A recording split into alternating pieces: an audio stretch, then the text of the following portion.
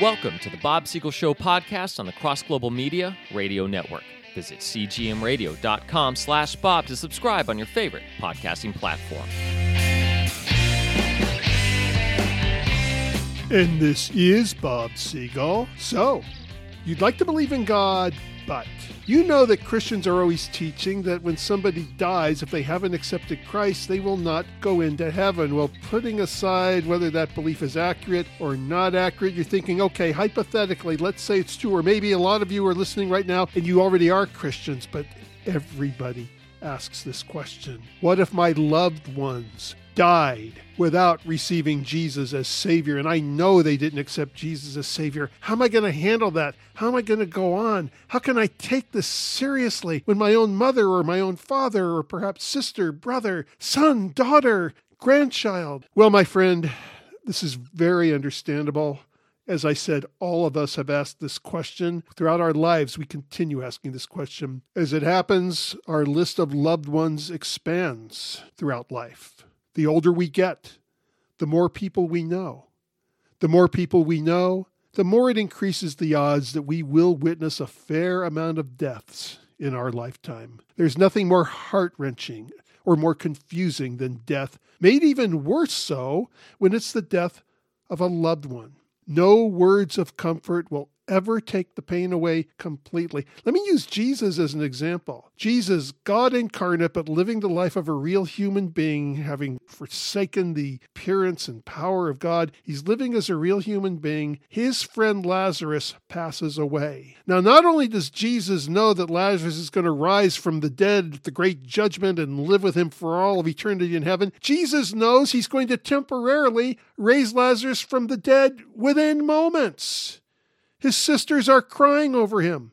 Within moments, Lazarus, the mortal Lazarus, is going to get up, come out of the grave. Jesus knows he's going to do this, and he still cries. Shortest verse in the Bible, Jesus wept. Why? Because even with the hope of the resurrection, Jesus knew that human beings were never meant to die. When somebody dies, it is a tragedy. But again, there is hope. Christians at least know that death is not the absolute end. Yes, it's a departure. No, it does not mean we will never see our friends or family members again. God created us originally for the purpose of living forever. The first human beings turned from God, bringing sin and death into the world. For that reason, all of us will die. But in his mercy, God offers a second chance, a resurrection from the dead. Body, soul, and spirit can continue to live forever with God and forever with fellow human beings. My friends, heaven is not a graveyard where we go when we die because, golly, we had to go somewhere. Neither do we become angels when we die. There are angels. There are beings known as angels in heaven, but angels and human beings are different. We're not going to go to heaven as an angel. We're not going to go to heaven as a disembodied spirit. We are going to resurrect body, soul, and spirit together. Heaven is a real place where we continue to live out our lives, only much more happily. What will it be like in heaven? Imagine if Adam and Eve had never been expelled from the garden and we were all just born in the garden, born in paradise, a word used interchangeably with heaven. That's what heaven will be like, a continuation of our life, but life as it was originally meant to be. Unfortunately, things have gotten broken up and rearranged because sin did come into the world, mortality did come into the world, but this is where the hope kicks in. Toward the end of Jesus' time on earth, he said to his disciples, "Do not let your hearts be troubled. Trust in God, trust also in me. In my Father's house are many rooms. If it were not so, I would have told you. I am going there to prepare a place for you." For you, he says. And if I go and prepare a place for you, I really want to make this personal. He's preparing a place for you personally. He says, I will come back and take you to be with me, that you also may be where I am. You know the way to the place I am going. That's in John chapter 14, what I was reading from. But whereas Christians of all people should be the most comforted during a funeral, they often feel quite the opposite. Indeed, our very own theology, and theology is accurate, but our very own theology can make us feel as if salt has been poured in an already open wound. Here then is the question frequently asked to me. Bob, I'm not sure my brother is really in heaven. Or I'm not sure my sister is really in heaven. Or my mother, father, aunt, uncle, best friend, whatever it is, fill in the blank. I'm not sure they're really in heaven. I saw no indication that he ever gave his life to Jesus Christ. I saw no clue that she ever gave her life to Jesus Christ. Am I now supposed to assume they're in hell? All right, now the question, as I said, it's fair. It's very sobering. It's very sympathetic. Still, I think I can offer some good news here. There is never a reason to necessarily assume that we know where a loved one has gone. All too often, Christians think they need an answer for everything, but in this case, ignorance is bliss. It's true that people can only be saved through the atonement and forgiveness of Jesus, but you will never be sure this side of heaven where your friends or relatives ended up. You may think, you may guess, you will not be sure. Who knows what might have happened at the end of their lives when time and eternity crossed? Even if you were with them, even if someone else was with them, who knows what happened? Time and eternity are crossing. Now, on my last show, I talked about the thief who died next to Jesus. He was executed on a cross as well. He repented at the end of his life. True, this particular incident was witnessed and it was recorded, but God undoubtedly arranged its inclusion in Scripture to let us know that many such situations happen at death. Who is to say that on the verge of a person's last breath, God could not reach down and offer a full understanding of his message? What may look like seconds to a family watching their unconscious sibling pass away could be as long as months or even as long as years, or seem that long for the soul drifting into eternity where time does not even exist.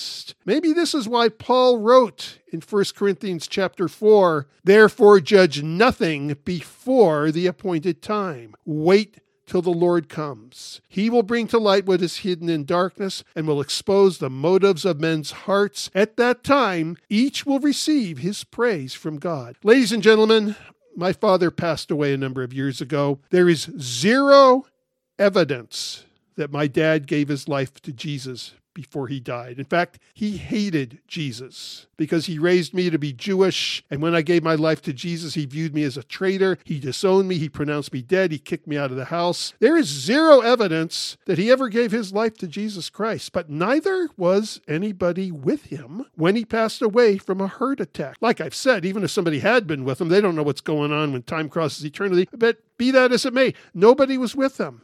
If my father is now separated from God, I do not know this absolutely, and I am not meant to know, at least not yet. When I get to heaven, I will find out for sure. Either I'll rejoice to see my dad there with me, or I will discover his other destiny, that he never did give his life to Jesus, even when he met the real Jesus, instead of the viewpoint of Jesus he kind of understood throughout his life that was very distorted. Should the news, when I get to heaven, about my dad be bad, I will hear the news from God, and I will be with God. I will be able to bear then what I would not be able to handle now. At that time, I will see things as God does, and God himself will dry my tears. 2 scriptures to read for you. One of them is about the drying of tears. Revelation 21, John looking into the future, the Apostle John. "He will wipe every tear from their eyes. There will be no more death or mourning or crying or pain, for the old order of things has passed away." The Apostle Paul in 1 Corinthians 13 says, "Now we see but a poor reflection as in a mirror. Then we shall see face to face. Now I know in part. Then I shall know fully, even as I am fully known." And so, my friends, when a loved one dies, assume the best. Honor them. Remember them for their virtues. Ask God to receive their soul. Then, after praying, suspend your personal judgment. Life has enough twists and turns without borrowing trouble from an unknown future. Whatever their destiny, all will feel right and be right when you stand in the presence of our Creator. Right now, you don't know, and you're not meant to know, because God is trying to spare you some heartache. Now, here's a related question. This question is even worse. This question causes even more fear and worry. What if a baby dies? A baby in my family, a baby in somebody else's family, an infant. How could they possibly have accepted Christ. They're little babies. They don't know what's going on.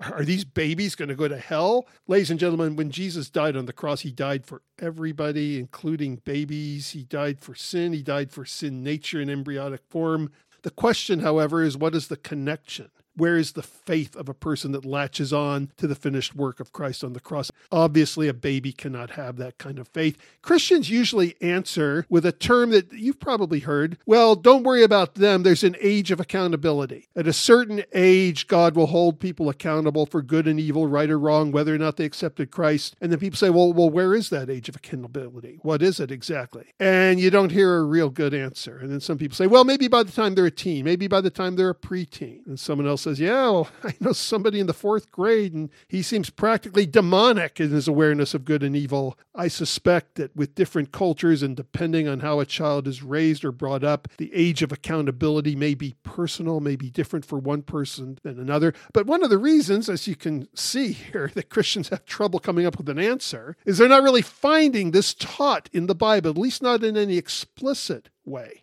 This was a question that was brought to my attention by one of my listeners. I'm reading from his email that he sent me. Bob, can you think of any verses that would allude to an age of accountability besides where Jesus states that the children's angels do always behold the face of the Father, and David going to his child that had died? David had talked when his child died that someday he would go see the child. So that implies that this baby's in heaven. It's an implication. Anyway, this person says, besides those 2 times, please let me know. Thanks. Okay, my friend, putting aside the blatant, obvious observation that sending a baby to hell does not seem to be the action of a loving or just God, many Christians do believe there is such a thing as an age of accountability. And although that exact term is not found in Scripture, there are some verses about children not knowing good from evil, implying that God does not hold children responsible for what they do not know. He does not hold children responsible for what he holds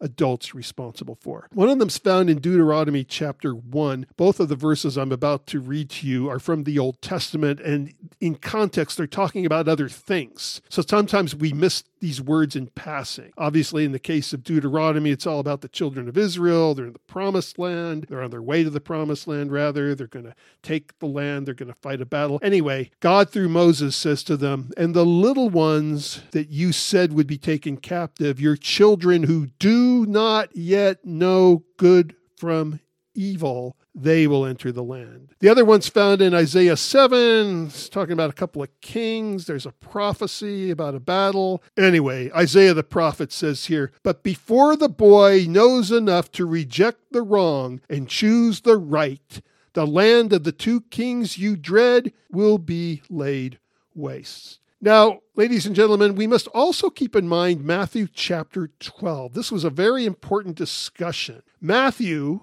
as a witness, offers a description of a conversation Jesus was having with some of the religious rulers of his day and other people listening in, a discussion of the only sin for which Jesus did not die, or in this case, Jesus being alive, the only sin for which he will not die. He's looking in the future. That is a conscious and final refusal to react to Christ's probing Spirit, the Holy Spirit, and it's appropriately titled here, The Blasphemy of the Holy Spirit, the Unforgivable Sin. Now, this is a whole conversation in its own right, and I had this conversation in its own right. My show's pretty new to the CGM radio network. The second of my shows of this new Bob Siegel Show daily podcast, the second one was called, What is the Unforgivable Sin Jesus Spoke of, and How Do I Know I Committed It? If you're subscribing, all these shows should be showing up. Your new one comes to you every day, but there should be a list. So you should be able to just scroll back to show number 2 and listen in. If you're not subscribing, but you happen to be listening to this broadcast, you can go to the cgmradio.com homepage, find the Bob Siegel Show. Of course, subscription is free, so I'm not trying to sell you anything, just showing you where you can find that. So there's a more detailed discussion, but for now, since we're in the middle of something, let me just surmise what that sin is. What is the unpardonable sin? Because there is a lot of discussion and confusion amongst Christians for this too. The unpardonable sin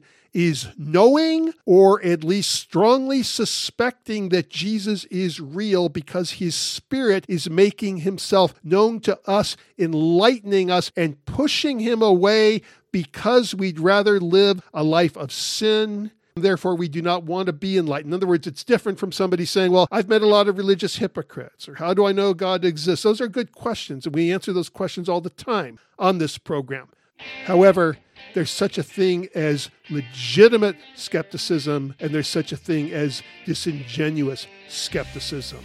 When somebody does not want to know and begins to deny the real works of Christ and say, well, maybe it's just my own mind trip, or maybe it's the power of Satan, or maybe it's just my imagination. They're pushing Jesus away, even again, when they know or strongly suspect that he's real. That is called the blasphemy of the Holy Spirit. All right, so getting back to the thing about little babies, it's very easy to see why a sinful human being does not wish to repent and will push God's Spirit away. But is it conceivable that a baby who has not even obtained a sense of right and wrong could possibly commit this sin? Of course not. This is Bob Siegel, making the obvious obvious. Thank you for joining me today. You are always welcome. Your questions are welcome too. The Bob Siegel Show podcast is a production of Bob Siegel and Cross Global Media. Visit us online and subscribe to the show at cgmradio.com/Bob.